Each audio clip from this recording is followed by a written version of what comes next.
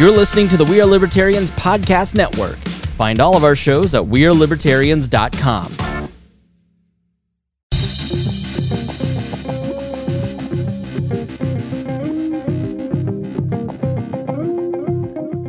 Welcome to We Are Libertarians. I'm your host, Chris Spangle. We bring you all of the irreverence modern politics deserves while putting people before political parties. We examine current events from a libertarian perspective with the goal of leaving you better informed. Please be sure to rate and review us on iTunes or Google Play, like us on Facebook, and subscribe at Patreon, on Patreon at wearelibertarians.com. In exchange for supporting our program, we give you all kinds of bonus content and free stuff. This show is crowdsourced, so you can send us news in our Facebook group and Discord channel, and we are always taking your questions and comments via email at editor@wearelibertarians.com. That is the best way to get a hold of the show if you want to talk to me directly, editor@wearelibertarians.com. Please be warned that the show is raw, unedited, and authentic, so the language is sometimes strong and offensive. I have a very special show. It's the introduction of a very cool series and possible breakout podcast from the series coming soon.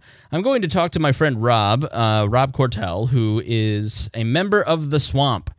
And I met him in a very odd way, totally unexpectedly this February as I traveled to Students for Liberty at their LibertyCon in February, and I got trapped in a snowstorm in the Philly train station, and this very well-dressed, nice man walks up, and we just start talking as we're waiting for our Ubers.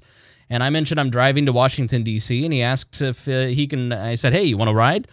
And so he joined me, and we talked for a couple hours, and as we're going through this conversation, I'm just like, this guy he knows everybody. He knows everything. And as I say to him, I had to Google just to make sure that he was telling the truth, but there's videos of him on C-SPAN, and he's just a very fascinating guy. He's been in Washington, D.C. for about 40 years. He's worked on 3 presidential campaigns at very high levels. He's been Senate confirmed. He's a member of the Council on Foreign Relations, for instance. So he is the Swamp, and we joked about that. And I said, I'd love to have you come on the show and kind of explain the Swamp to people, because I think it would be interesting for those of us who don't live in Washington to get an idea of how Washington, D.C. works. And essentially, if you want to change America towards a libertarian future, you have to understand the structures of power, because you can't change those structures of power if you don't work within them. Although some people would argue against that, that's generally been the way that I've found is the quickest and easiest way to go about it, or at least you can influence it.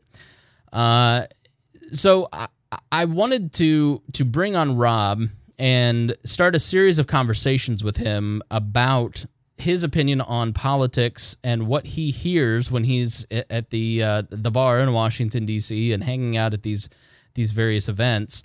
And I think he's a very interesting guy.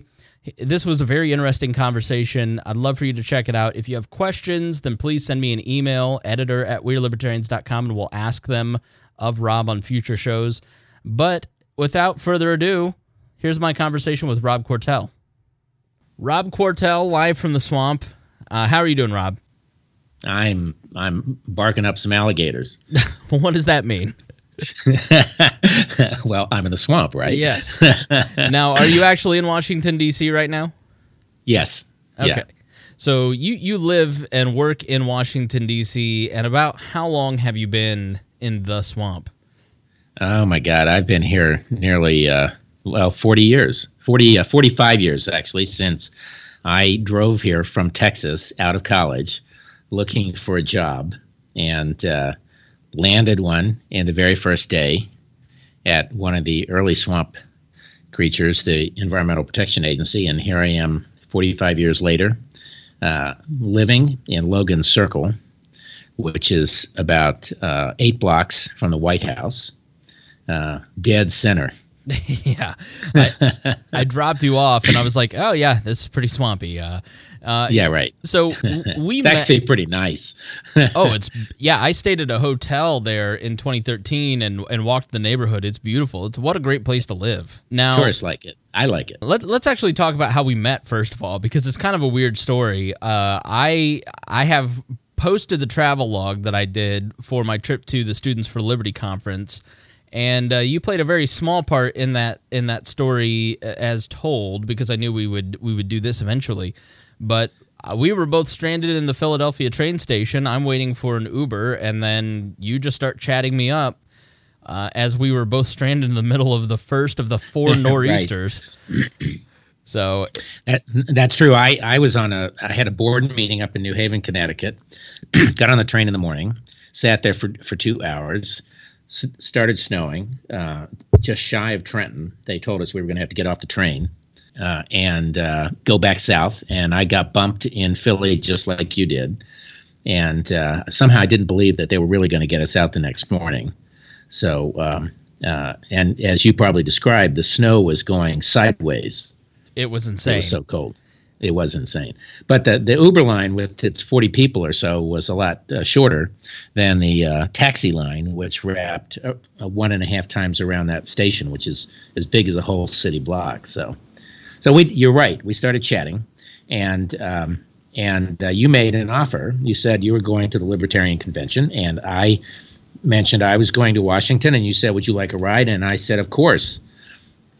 And then we chatted the whole way down. That was a lot of fun. Yeah, and then I made you pay half. So that's right. That's true. Yeah, so we started talking, and then as we get through the conversation, I'm like, this guy really knows everybody and everything. And like to the point that I'm not going to lie to you, I got home and I Googled your name just to make sure you were telling the truth, because it was just so like, how can one person know Gerald Ford and Ronald Reagan and George H.W. Bush and like be at the center of politics? Like, I guess when you live out in the hinterlands and you follow politics, but you're not necessarily side stage for modern histories as you have been, you don't realize that there are just a group of individuals who have been a part of that. And I think we sometimes think about modern politics in Washington, D.C. as like a monolith. But it really is just a group of people like yourself who have been involved for a long time, and there is that I don't know, the best way to describe it, the best insight that I've had is Mark Leibovich's This Town book, where it's a lot of cocktail parties and dinner at 5:30. Is you always remind me it's 5:30. I've got to go get cocktails. I actually think it's less of that than people tend to think in the political atmosphere. When I started with Ford, of course, I was a kid. I was 20. I guess I was 25 years old, and so I was a small cog.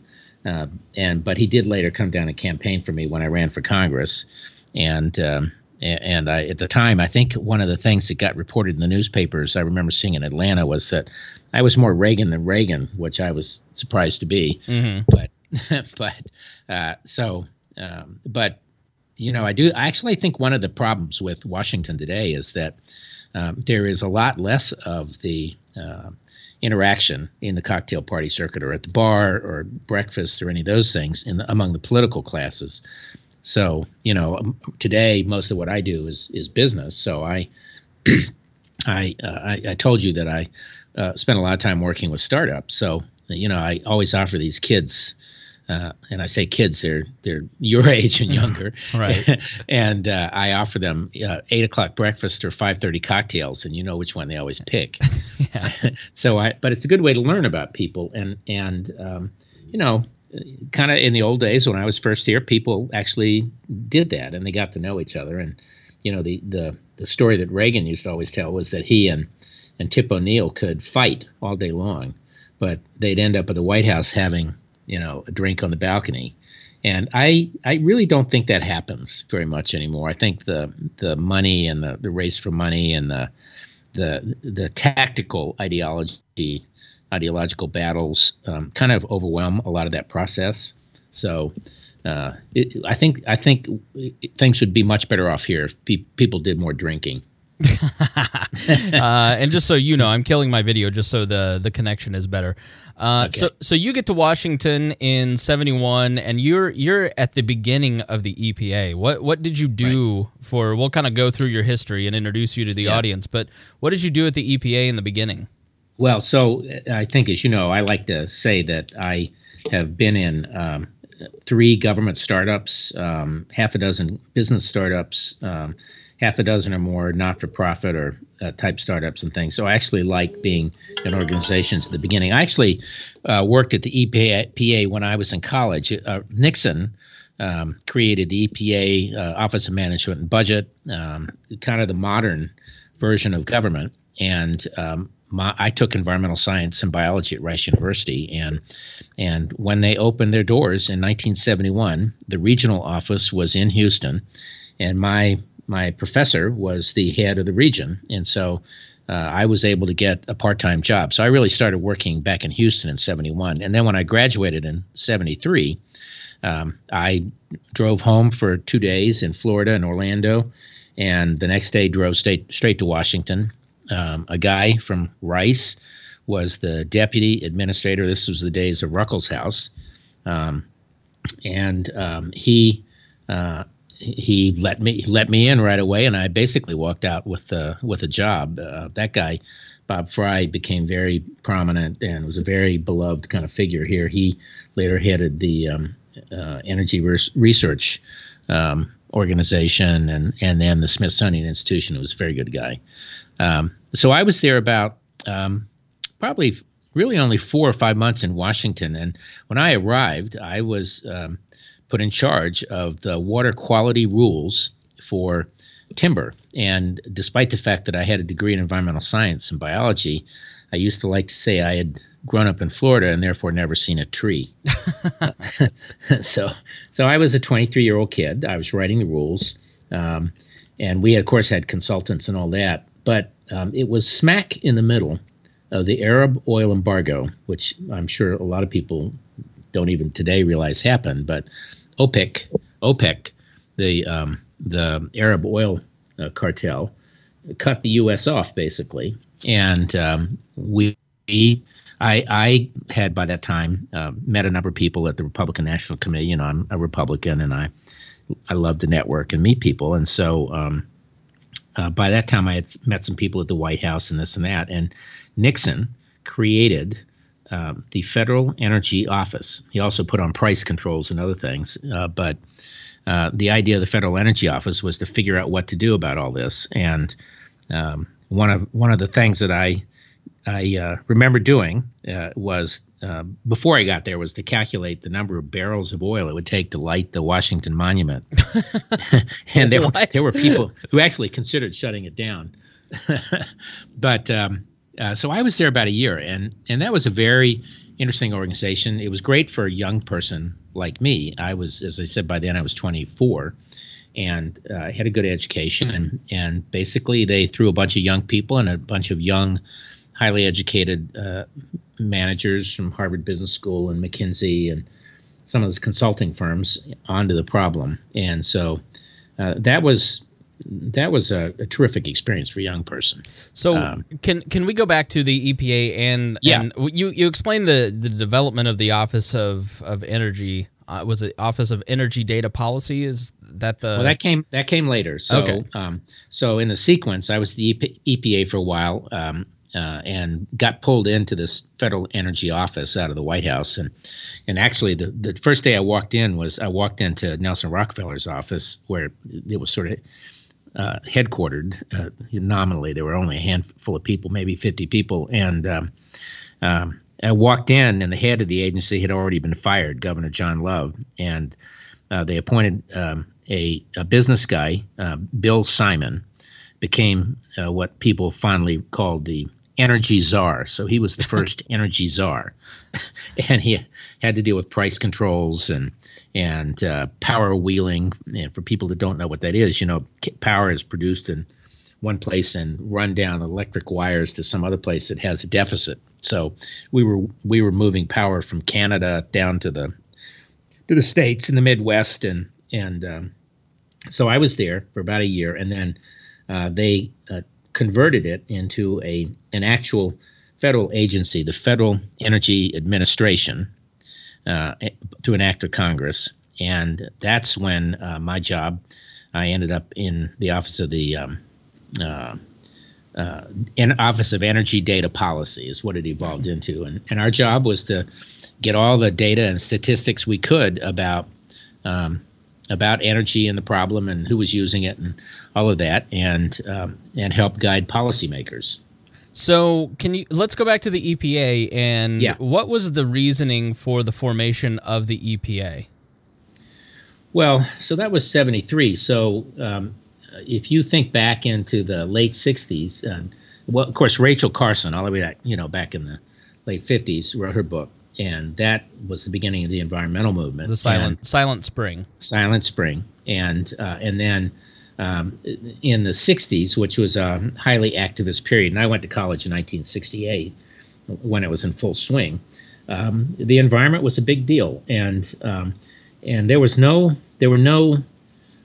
single place in the government to kind of manage the rules. The Clean Air Act was passed, the Clean Water Act was passed, and this was all part of Nixon's modernization of government. I think people forget that there had been no major reform of the federal government probably in 50 years until that time, and everything was intended to streamline. He actually had considered putting together some of the agencies into super cabinet offices, and so the EPA was part of that streamlining. And and early on they had a mandate basically to clean up the water and clean up the air. And I dare say most people your age have never experienced smog like the kind they used to have on the West Coast, and we would have periodically on the East Coast. There literally used to be a smog index every day, and so that was really the first attempt to pull all that together.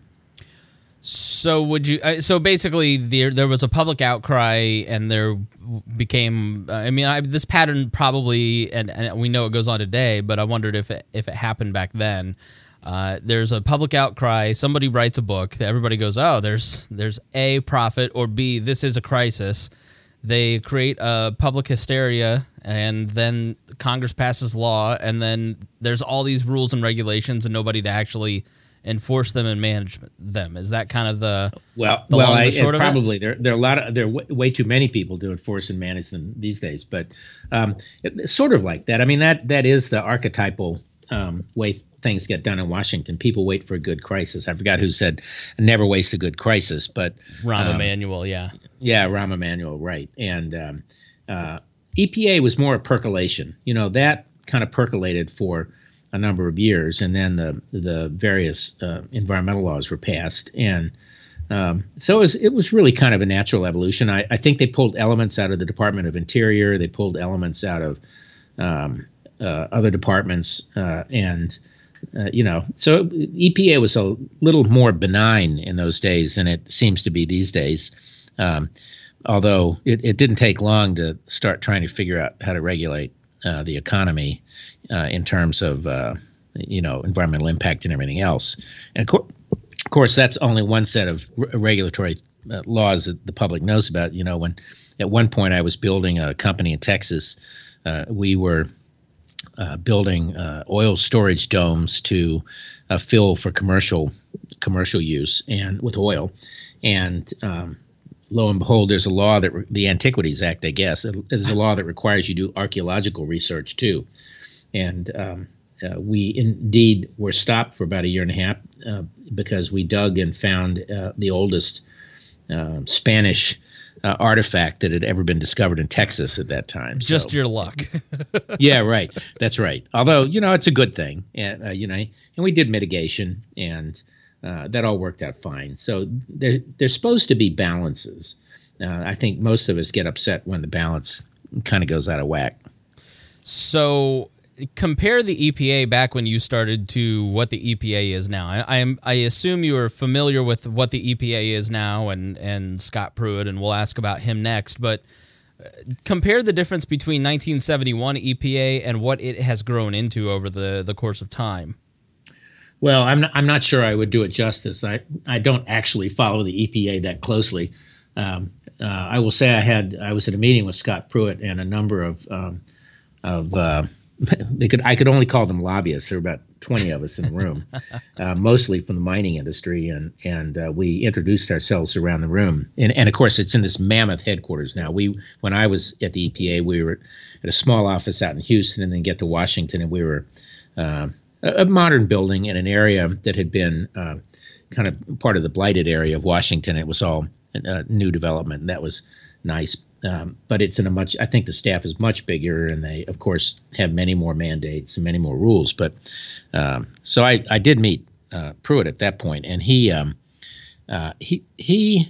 is an interesting guy. He, independently of the issues around the ethical behavior, which by almost any standard are pretty, I don't know how I'd call them. They're not very thoughtful. Let's just put it that way. He did hit on one point, which I think it would be better if he argued it more frequently than some of the things they do, which was that what he said was that he only intended to enforce the law, that he was pro-environment and pro-blah, blah, blah. And I'm willing to take him at face for a little bit, but he went on to say that what he felt his mandate was to have the agency live inside the law. And we do know that there are a number of programmatic approaches that have been implemented by presidents probably from Reagan on, but certainly from Obama, and before that George W. Bush, and before that Bill Clinton, that came about because the presidents get kind of frustrated with the fact that the Congress never seems to do anything.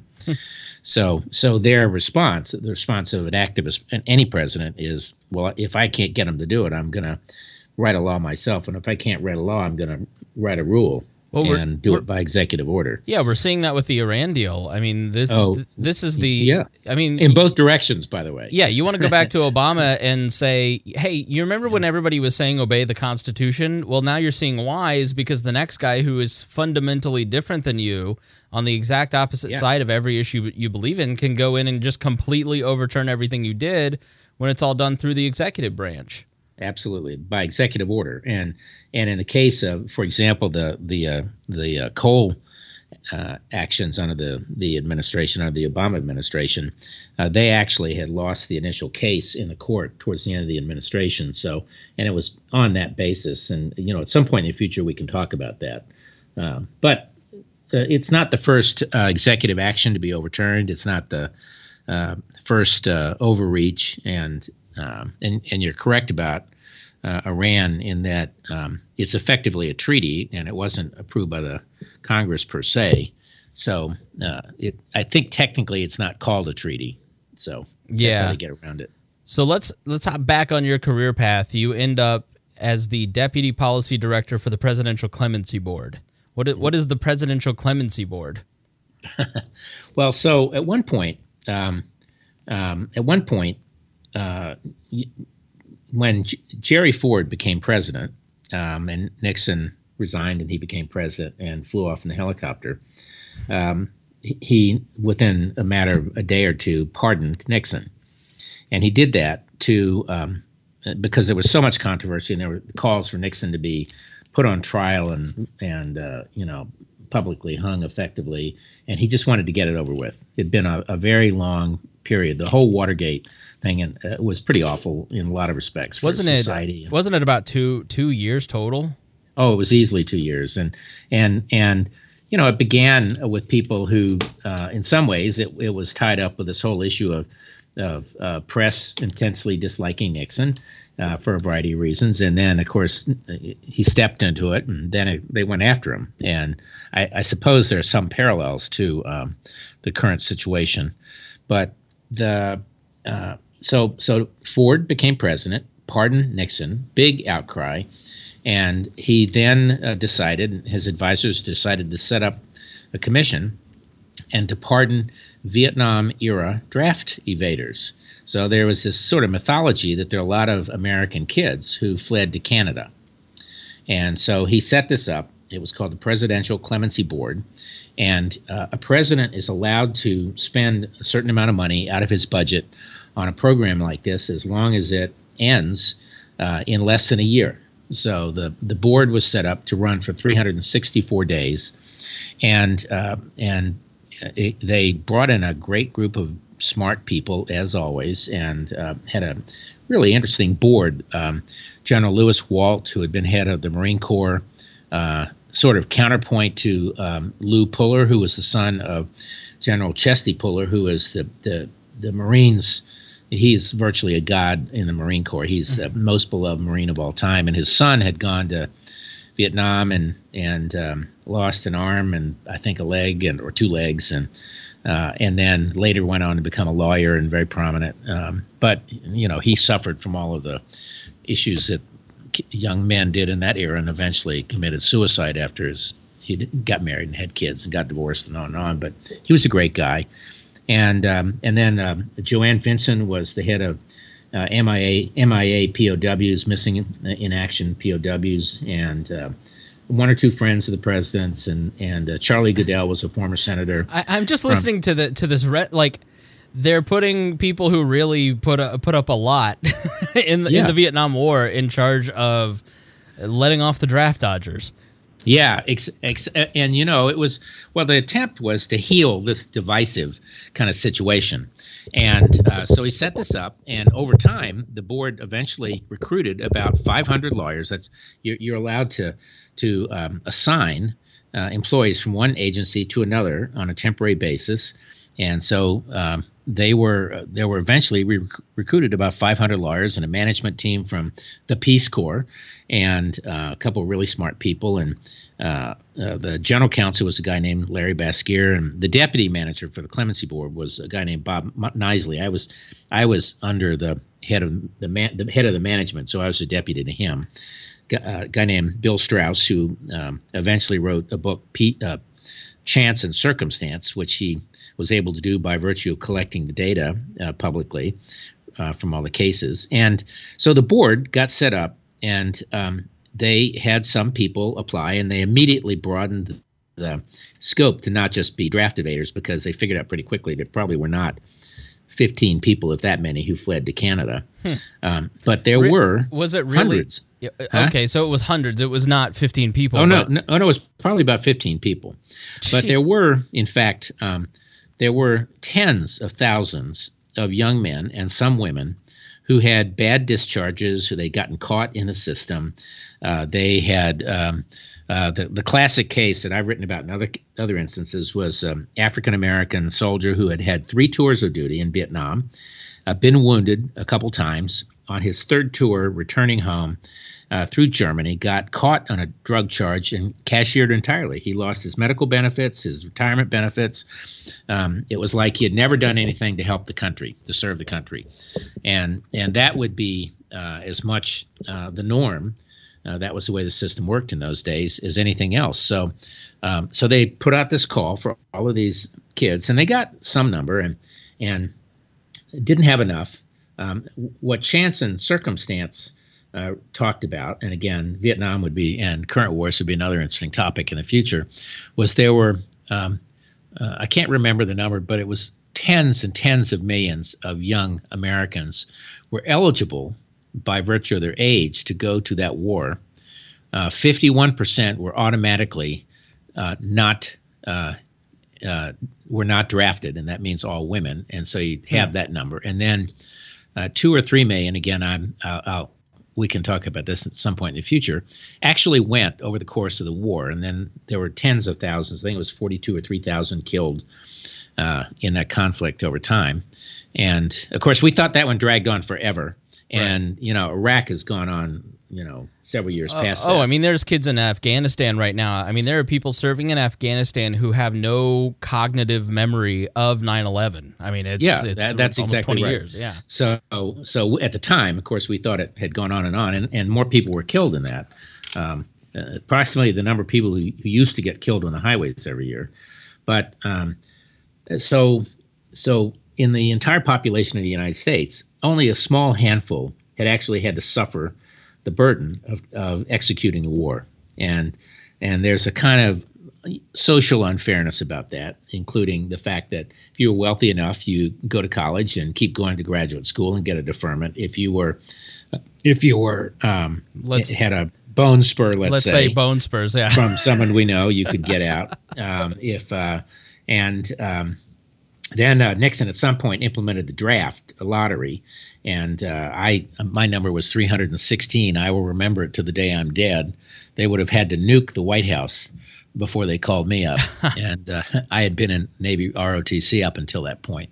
But in any case, so the Clemency Board actually, it was trying to reach all these young men and some women, and really didn't get a lot of a response. So we literally took out ads in Playboy magazine. And there was a big ad during the Super Bowl that year. And in the end, we had 35 to 38,000 applicants. And we ran them all through this process in 364 days. And the process, this is the guy who was my boss who ran the management operation, had gone to Kennedy School, the Harvard School, Harvard and Harvard Law School, and brilliant guy.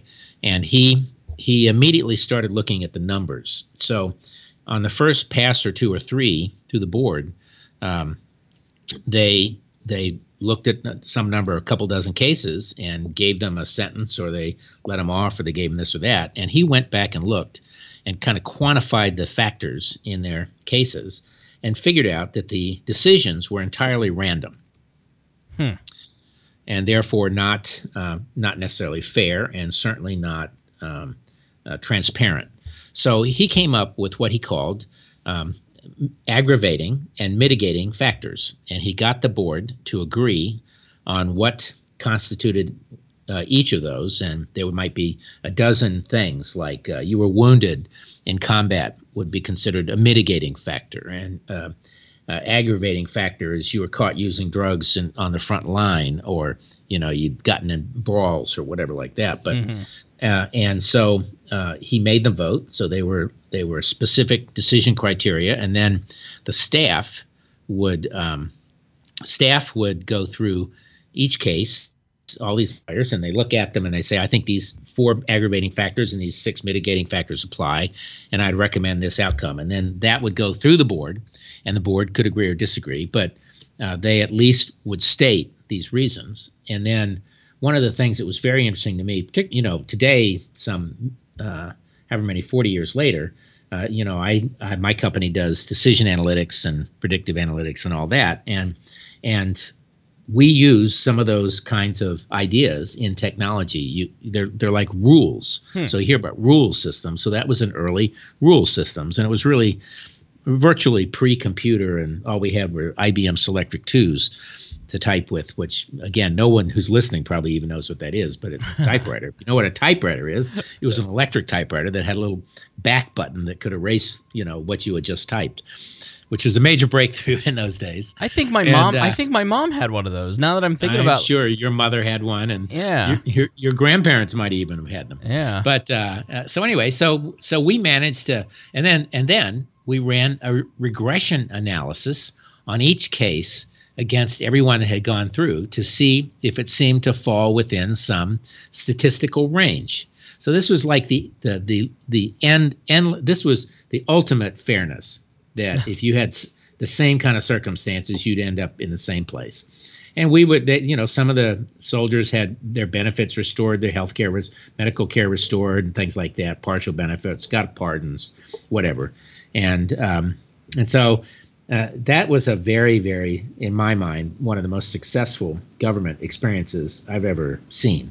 And it's kind of today. I'm not an expert in the presidential pardon system and the federal pardon system, but we have these big backlogs of people, and it is sort of random, and of course it can be entirely by virtue of random decision. If you want, if the president wants to pardon somebody, he can, doesn't have a reason, but some of these principles could apply to a lot of other places. Well, you think about Well, to think that you had 35,000 to 38,000 soldiers who served in Vietnam, or did they serve, or they were drafted and called up, or some may have been drafted, some may have some were drafted, some may have volunteered, some may never have gone over, but that's you think about the 2 to 3 million people. Again, I think it's closer to 2, but who went. As a percentage of the population, it's like you're talking 1% of the population bore the burden of the entire war. And then to have that many thousands of people have wrongly been stripped of their benefits, I mean, that's a pretty significant number. So it's a pretty cool achievement. Yeah. And not all of them got that back. Some of them applied who didn't have enough mitigating factors or anything else. So the intent was not to do something that any other soldier would have disagreed with. And I will say what was really interesting, and this was a really interesting thing to watch.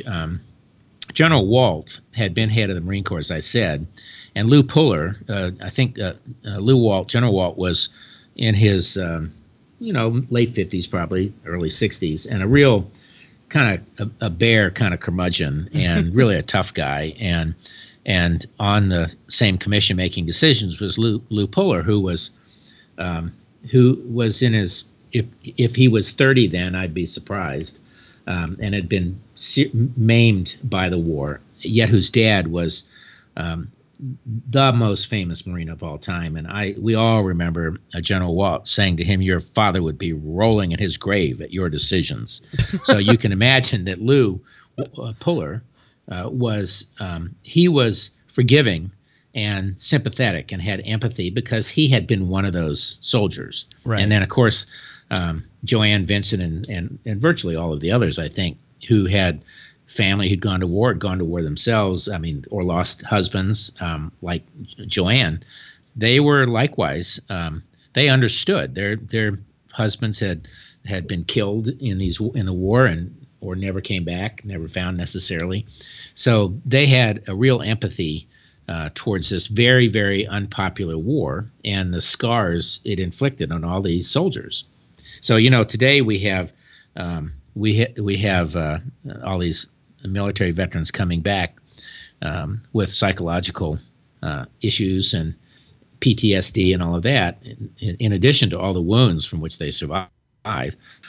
Which they didn't used to survive, many of these wounds. Let me ask you. So we see it today. Yeah. So I assume you interacted with a tremendous amount of these people, right? Well, actually, no. They sent their applications in. The lawyers would call them and interview them. Some of them may well have come before the board, but it was really a bureaucratic process. Think about how most government applications work. Basically, you fill out a document, it goes to a bureaucrat. And by the way, you and I both know that bureaucrat was intended not to be a negative term, but a positive term. Bismarck created bureaucrats and bureaucracies in order to regularize and the process of government. But it's come to have a different meaning in these days, as you well know. Sure. But it's their own fault. It doesn't work. Kind of, yeah, I agree with that. And some are good and some are not so good, So yeah, on that point, I would say that there is. I was just watching coverage of the primaries in West Virginia last night, and ABC tweeted out this guy talking to a reporter. And there was this nut who was running in West Virginia. We talked about him on the last episode of the show, where he was talking about Cocaine Mitch, and he's beholden to China people.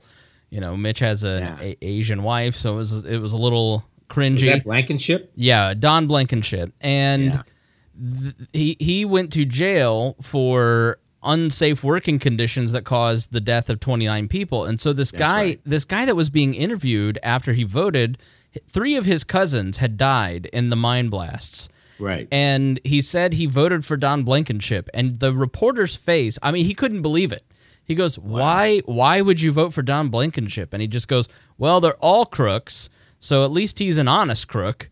And I just thought, people are so cynical about their own government that they're going to vote for a guy that killed You have to hope that is an aberration. That's really crazy. I don't know. I mean, of course, he didn't win, so that's a good thing. Well, in Indiana, we had a guy who won with 40% of the vote in a three-way race. That was a very, very contested race, and he was a Democrat until 2012. I mean, the next Republican nominee for the Senate in Indiana voted for Hillary or Obama, and he did it by spending $6 million of his own money, outspending his two opponents who spent $2 million each on TV, by just saying I'm an outsider, and it worked. And so I have to ask, I mean, you interact with a lot of people who work in Washington, D.C. I think we are far too cynical and far too group-thinky out in the rest of the country that there's a reason the swamp thing works. Like, it's just a collection of people who are out to steal from the government and use the government for their own interests. And I know that happens. I mean, I'm sure it does. But by and large, do you find people who are mostly motivated by power, or are they mostly motivated by the concept of public service? Like, they're really trying to do their best. Their ideas may just be flawed, or the bureaucracy, for example, doesn't work. I mean, what is the general flavor of the people that you interact with that make up the bureaucracy of the United States government? So that's a good setup. Some of the most intelligent, patriotic, thoughtful people I've ever met have been in the government, and some of the laziest people I've ever met, thoughtless, don't care about it, I've met in the private sector. So you get some of both. And I've met plenty of people in the government who are serving their time, but I also know plenty of people in the private sector who are serving their time. And, I'm in technology, and not all technology is startup technology. But by and large, most government workers are not people with what you think of traditionally as power. The people who have the power are the appointees. At least they have public power in the sense that they can command a different direction and emphasize or de-emphasize some aspect of the law. And I was in one of those slots years ago, although I didn't have a lot of power as an independent commissioner. But I think most people are motivated by the same things that everybody else is motivated by. I need money, I want to have a job, I like what I'm doing, or I don't like what I'm doing, but I'm going to do it till I retire.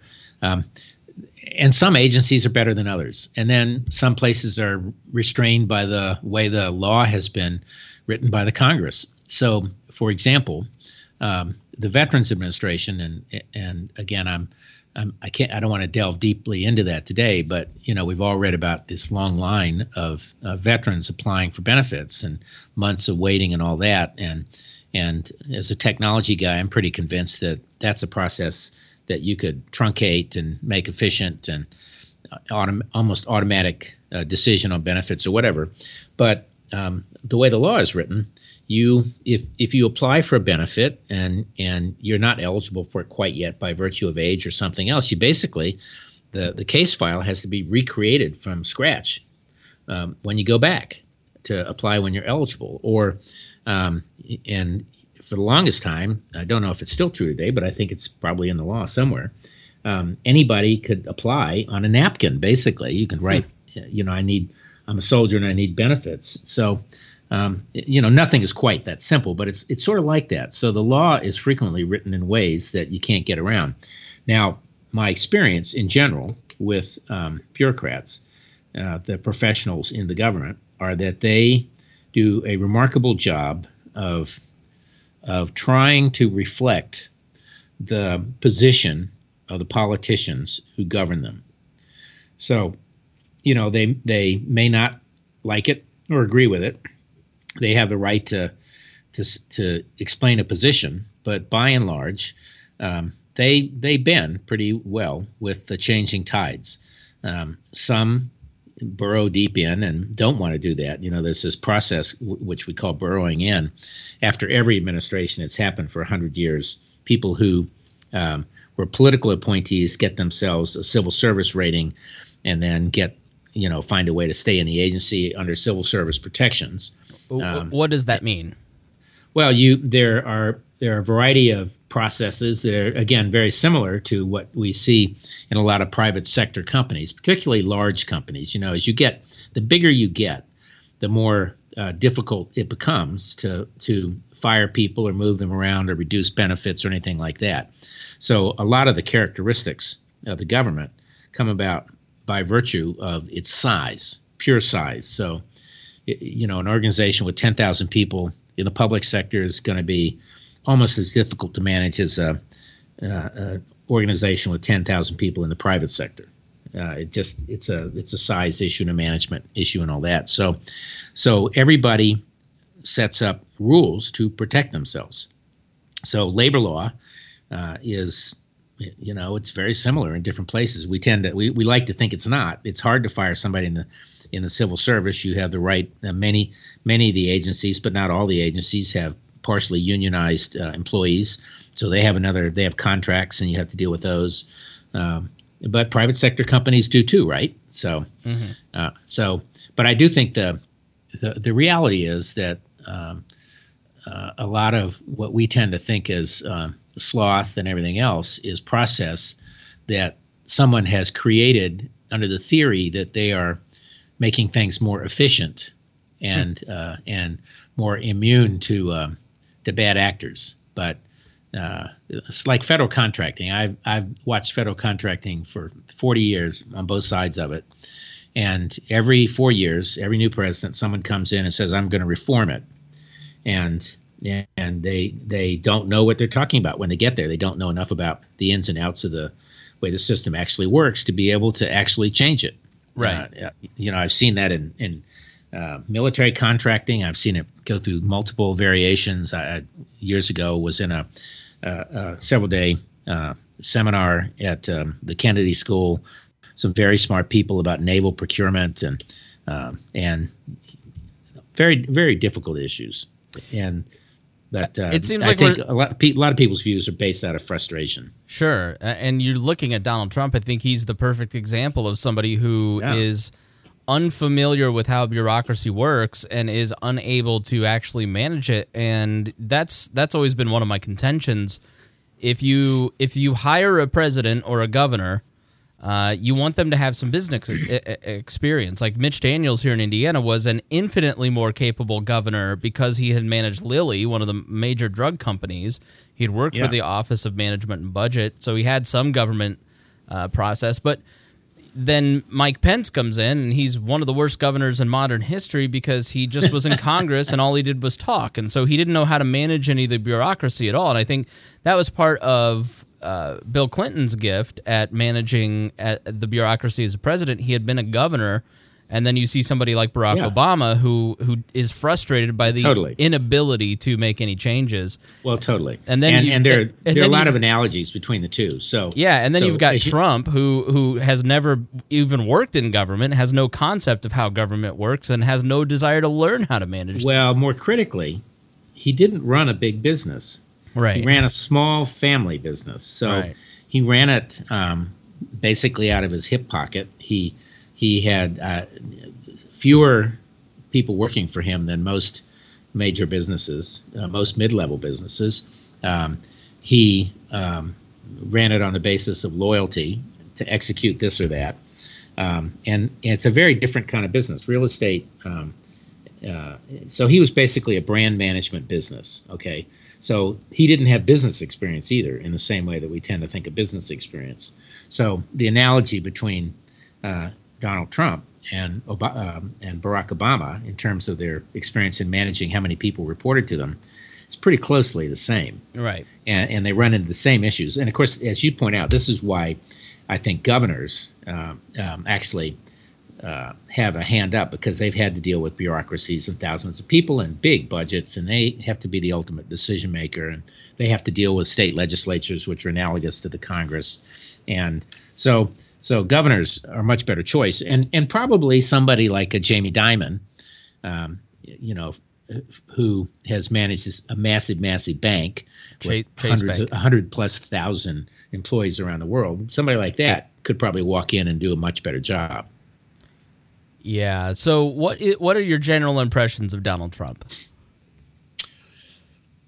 It's I may be one of the few people who actually predicted that he'd win. I won something like 18 bets, and I won it by actually looking at the numbers. The pollsters did not get the numbers wrong. The pollsters analysts got the outcomes wrong. Even up to the very end, you were seeing 8 to 14, 15 points undecideds in key states. And anyone who's ever been in politics, the rule of thumb, undecideds break 2-1 for the challenger. And I looked at all that and kind of did that math in my head, and for me it was pretty easy to tell where it was going to go. But I was no fan, and I admit to not having voted for him, and I didn't vote for Hillary. I voted for McMullen, who was he wasn't libertarian. It would have been nice to have a good qualified guy for that. But I thought that he might.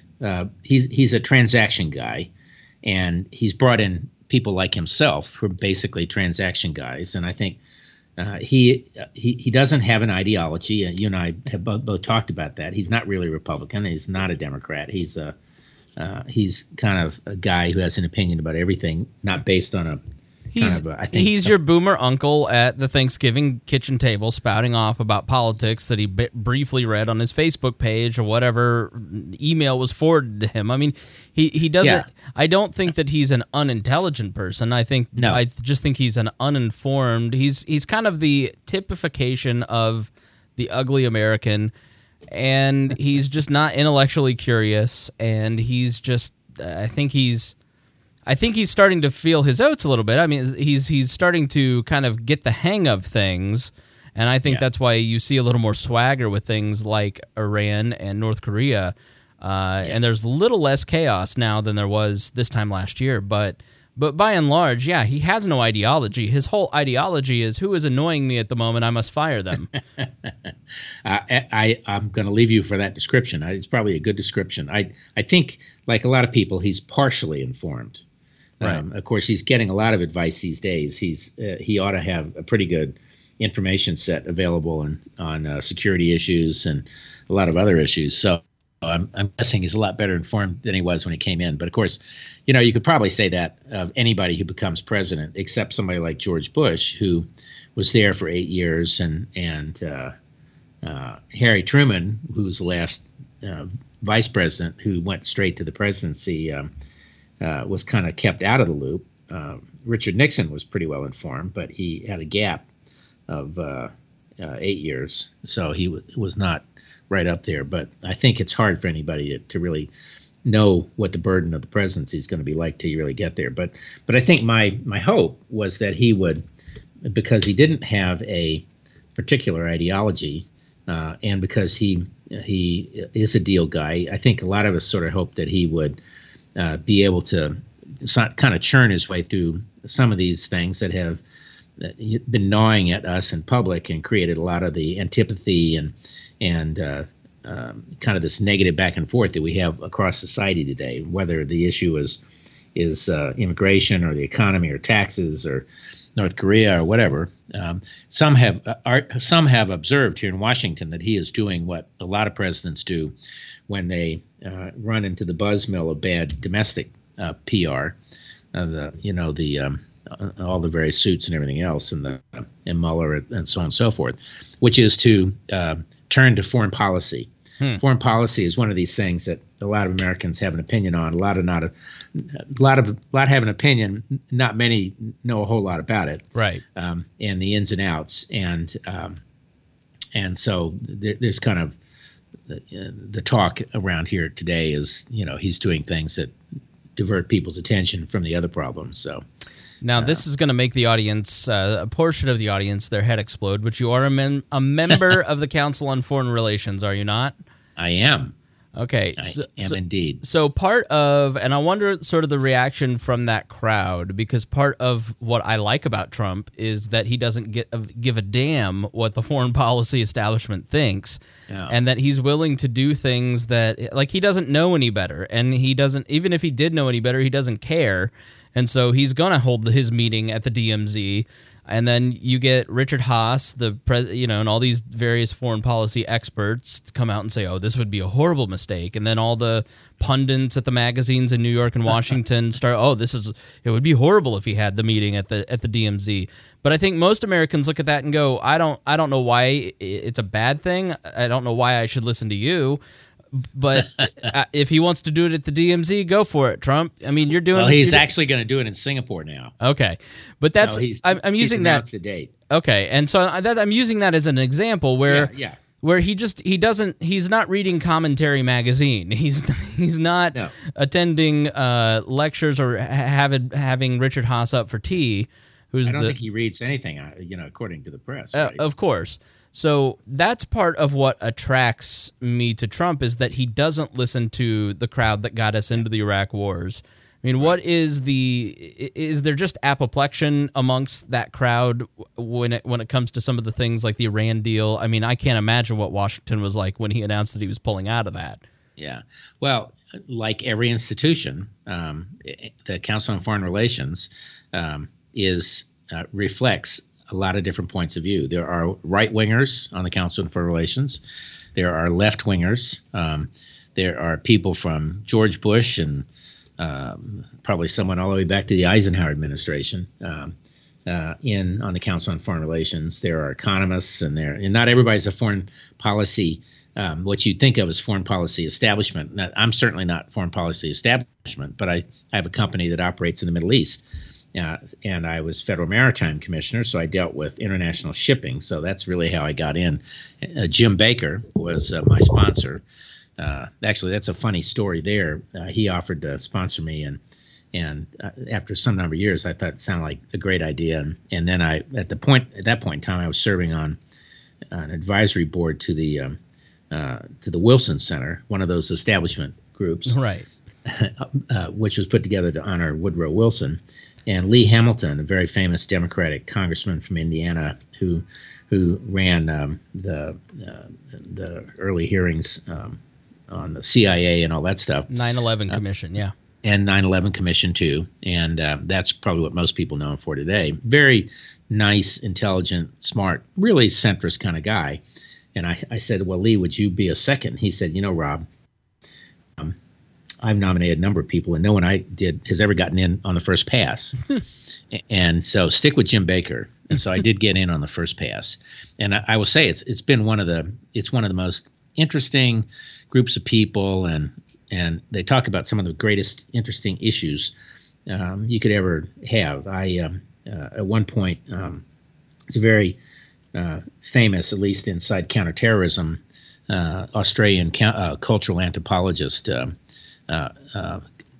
named McMullen, and he worked for David Petraeus, and he was the guy who figured out the Shia-Sunni mix and how to kind of reach out and get them all engaged with the central government, and that was part of the turnaround. And it was a briefing for like 12 people, and he talked about how the Al-Qaeda was basically bringing the heads of chieftains of their sons to them in ice coolers, and offered aid and help to them and everything else, and so it turned out well. But that's the kind of thing I would never have heard in public. It wasn't. I don't think that became public for 2 or 3 years. So it's a mix of people. Some, John Bolton's a member, probably. I think every member of the foreign policy establishment on both sides is a member, probably. So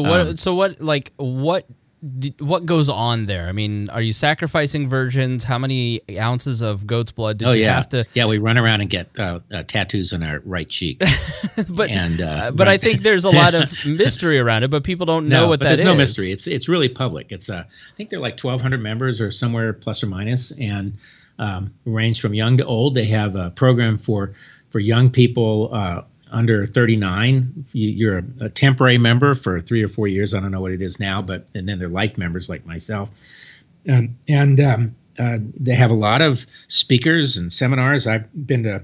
They've got a series now on cybersecurity, and a friend of mine who used to be at the NSC and in charge of cyber government policy is running those, and they'll do seminars on various wars. Or next week it might be the Saudi ambassador is in to talk about this or that, and it's just a really good way for a lot of people. And I'm guessing half are probably operate in businesses today. They're not in the doing foreign policy, but it's they talk about climate change. They talk about how dry the Sahara is getting this week. They talk about they've done things on education, energy. So it's not as esoteric, I think, as people think it is, and it's probably not nearly as esoteric as it probably used to be 35, 40, 50 years ago. So. I will say, when I was working for George H.W. Bush, he was attacked by the right for being a member of the Council on Foreign Relations and other organizations as being elitist. I do think that you can argue that some of these people are a little bit elitist, but they're elitist because they're in the know. Right. Yeah, I down like that cybersecurity series. It's in their podcast feed. So if you're out in the hinterlands like I am, you can go and watch all of this stuff on YouTube or listen to the podcast series with the Wilson Center, the Aspen Institute, the Brookings Institute, Completely. Rand Corporation. All these think tanks put all of their information out, just like Cato does, Mises. That's and right. What I always say is, you'll see me in some of those broadcasts asking questions that other people are thinking but not saying. Yeah, and so I really encourage people to pay attention to that stuff. When I'm doing research on something like the Iran deal, I go to the Council on Foreign Relations and Brookings and see what they have to say, because it reflects the view of the people who are making decisions just as much as I would going and reading Reason or antiwar.com and Scott Horton. I mean, I think you have to have balance if you're taking in information, but I think they're within the libertarian movement, more of the conspiratorial part of the movement. Oh, if you listen to the Council on Foreign Relations, you're a globalist, and it's just like, no, if you listen to the Council on Foreign Relations podcasts, you're probably going to hear all the conspiracies that you in 5 years are going to be. It wasn't a conspiracy; it was on a podcast feed. That's right. Well, and I do think a lot of these organizations today try to combat what is, I think personally, as a technology guy, one of the worst aspects of modern life, which is the tendency to only hear what you want to hear. And that's actually the outcome of a technology, if you think about it.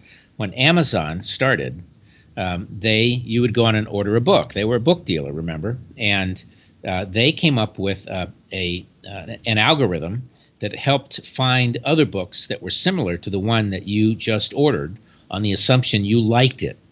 And that algorithm and others like it today are all designed to reinforce your stovepipe that's designed to reinforce the ideas you already have, or to appeal to you on the basis of an idea you already have. And that's kind of one of the things you and I hope can do as we go across this series, is bring to light some things on both sides of the equation. Well, that's really the whole point of this is I'm sure there are people in the audience who will accuse me of being a heretic for giving a voice to the swamp. But I think it's really important for people to understand, that people who work and live in Washington, D.C. and are involved in these circles are human beings and probably are well-meaning. It's just a matter of we have different ideologies. So how did they form their ideas? And, Rob is somebody who's been in Washington, D.C. for 40 years. So he's going to have a totally different opinion than me, who's 34 and has lived in Indianapolis my whole life. And so, I think it's important for us to understand kind of how we got here. And secondly, I think it's interesting. He's a very curious person and very interested in what's going on in the libertarian world.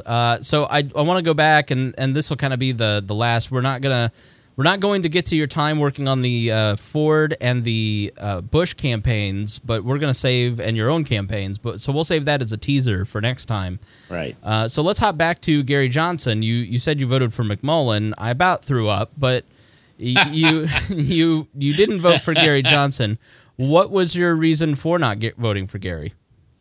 I always liked him. I met him on several occasions, and when he was running in 2008, I went to a small lunch with him when he was raising money. 2012. Let me just 12, make sure. Right? Yeah, it was 12. It was the first time, right? And so I met him. I had always liked him. I like the fact that he's a kind of an outlier and willing to challenge the establishment. And as your viewers and we talk, you'll find that I'm kind of on the challenge the establishment side too, even though I'm part of it. I think I was really disappointed in the way he ran the campaign. I think he really had an opportunity to disrupt the election, and instead he blew it. So before the first debate, they had set a threshold of 10% in the polls, and he was hovering at around 8%. And I think that if he had been serious, he would have hired himself a good set of social media people, and he would have hired the right kind of people who could get him that 2%. But he didn't do it. And I mean, more than I, being in that orbit and set, probably the issues that held him back on that.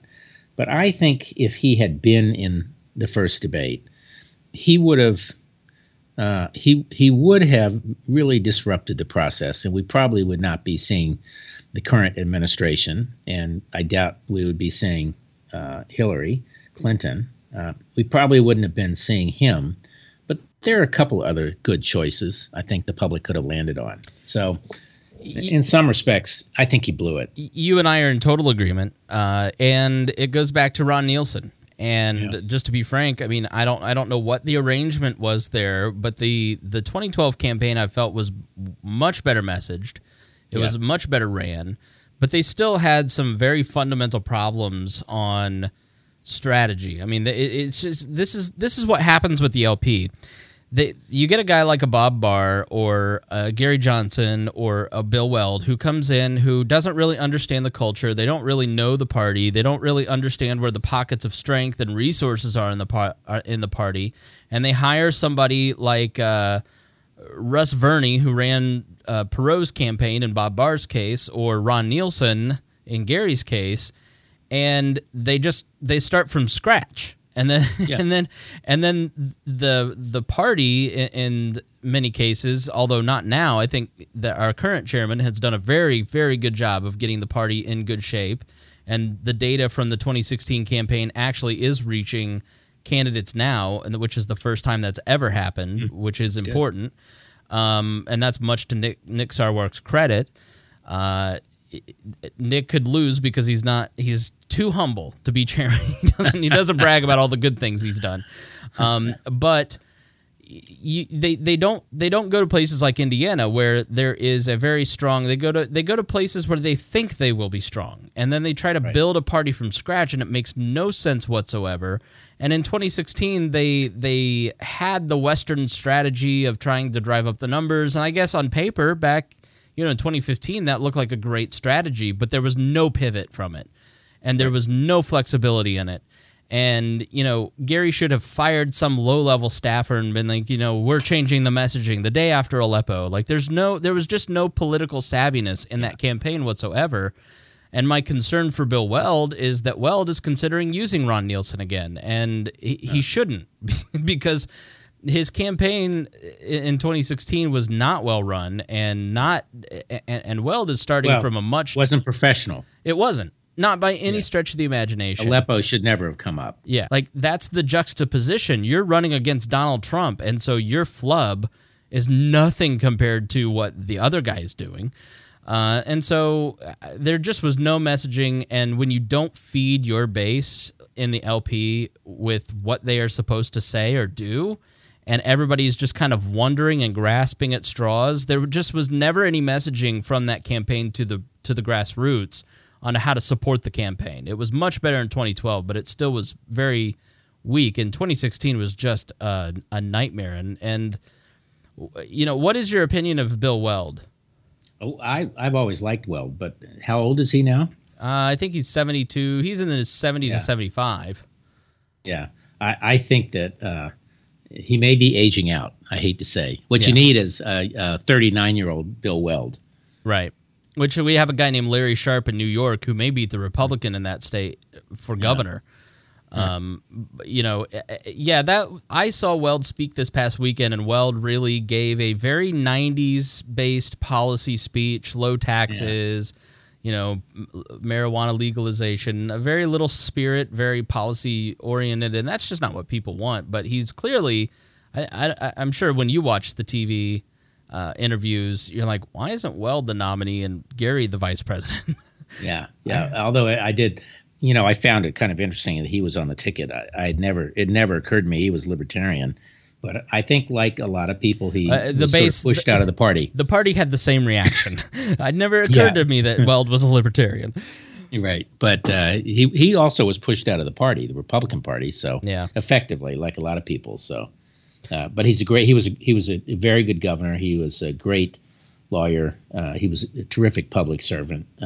Very articulate, smart guy. So, it's kind of a shame to waste him. What was the swamp reaction to Gary Johnson's campaign? They ignored it. I think it was a joke in D.C. I just don't think anybody thought he was serious. I think in some ways there may have been some who were more worried about the Greens because of the impact on Clinton, but I think it was pretty much ignored. Because Jill Stein looks like a serious candidate. Yeah. Well, our complaint on the program here with Gary Johnson is you're not prepared to be president. Like you don't have it doesn't seem like you have your cabinet set up. When you're asked about who your cabinet will be, you kind of fumble, and then Weld goes, "Well, I'd name this person, this person, this person." Go, "Okay, good. At least there's one prepared person on this." That's right. And I think when you're a libertarian and you don't have policy initiatives that you can articulate, you don't have a cabinet in mind. Like, let's say you win the presidency, you're going to be less prepared than Donald Trump because at least he can call up AEI and the Heritage Foundation and hire a bunch of people. Right. Libertarians don't have that luxury. So I think a lot of us felt uninspired because we didn't know what he actually stood for. I mean, freedom is not good enough for most voters. Yeah. Nope, I agree. So... All right, well... We're on from here. Yep, so we are going to just give us a little teaser. I mean, give us a little teaser as to what we're going to hear next in your career. Well, maybe we can talk about politics. I've been in at a pretty senior level in 2 presidential campaigns, 3 presidential campaigns, and I've run a couple times myself and lost. So as my brother says, I'm a loser, a 3-time loser. Federal office, but I do love politics, even as bad as it is, and there are days I'm glad I'm not in it anymore, and there are days I wish I were in it. So we can talk about that next if you're interested. Absolutely. So looking forward to the next time we talk, and thank you for joining us here. Any final thoughts for the audience? Keep an eye on what happens on the Korean deal, and I think the Iran deal and the fallout is pretty complex. I suspect that both of those will probably do more than most people think they will to come to a decent outcome, but there will be a lot of fallout in between, particularly on the Iranian deal. And we're already seeing the conflict in the Middle East start up. All right, very good. I don't know. Do you tweet? Are you on social media anywhere? We will be soon. Okay. All right. All right. Well, I hope you enjoyed this. If you have questions for Rob, if you have always wondered a certain thing about the swamp and D.C. and the development of certain politics, please write in at editor@wearelibertarians.com, and I'll be sure to read it here on the show, and Rob can answer it. And we will... Or dodge it. Oh, or dodge it. I mean, that's what you people do, right? Hey, yeah, right. All right, well, I know you have some drinking and some canoodling that you've got to do. All right. Well, I'll let you get to it. Thanks for being on the program. Yeah, thank you. It's fun. Bye-bye.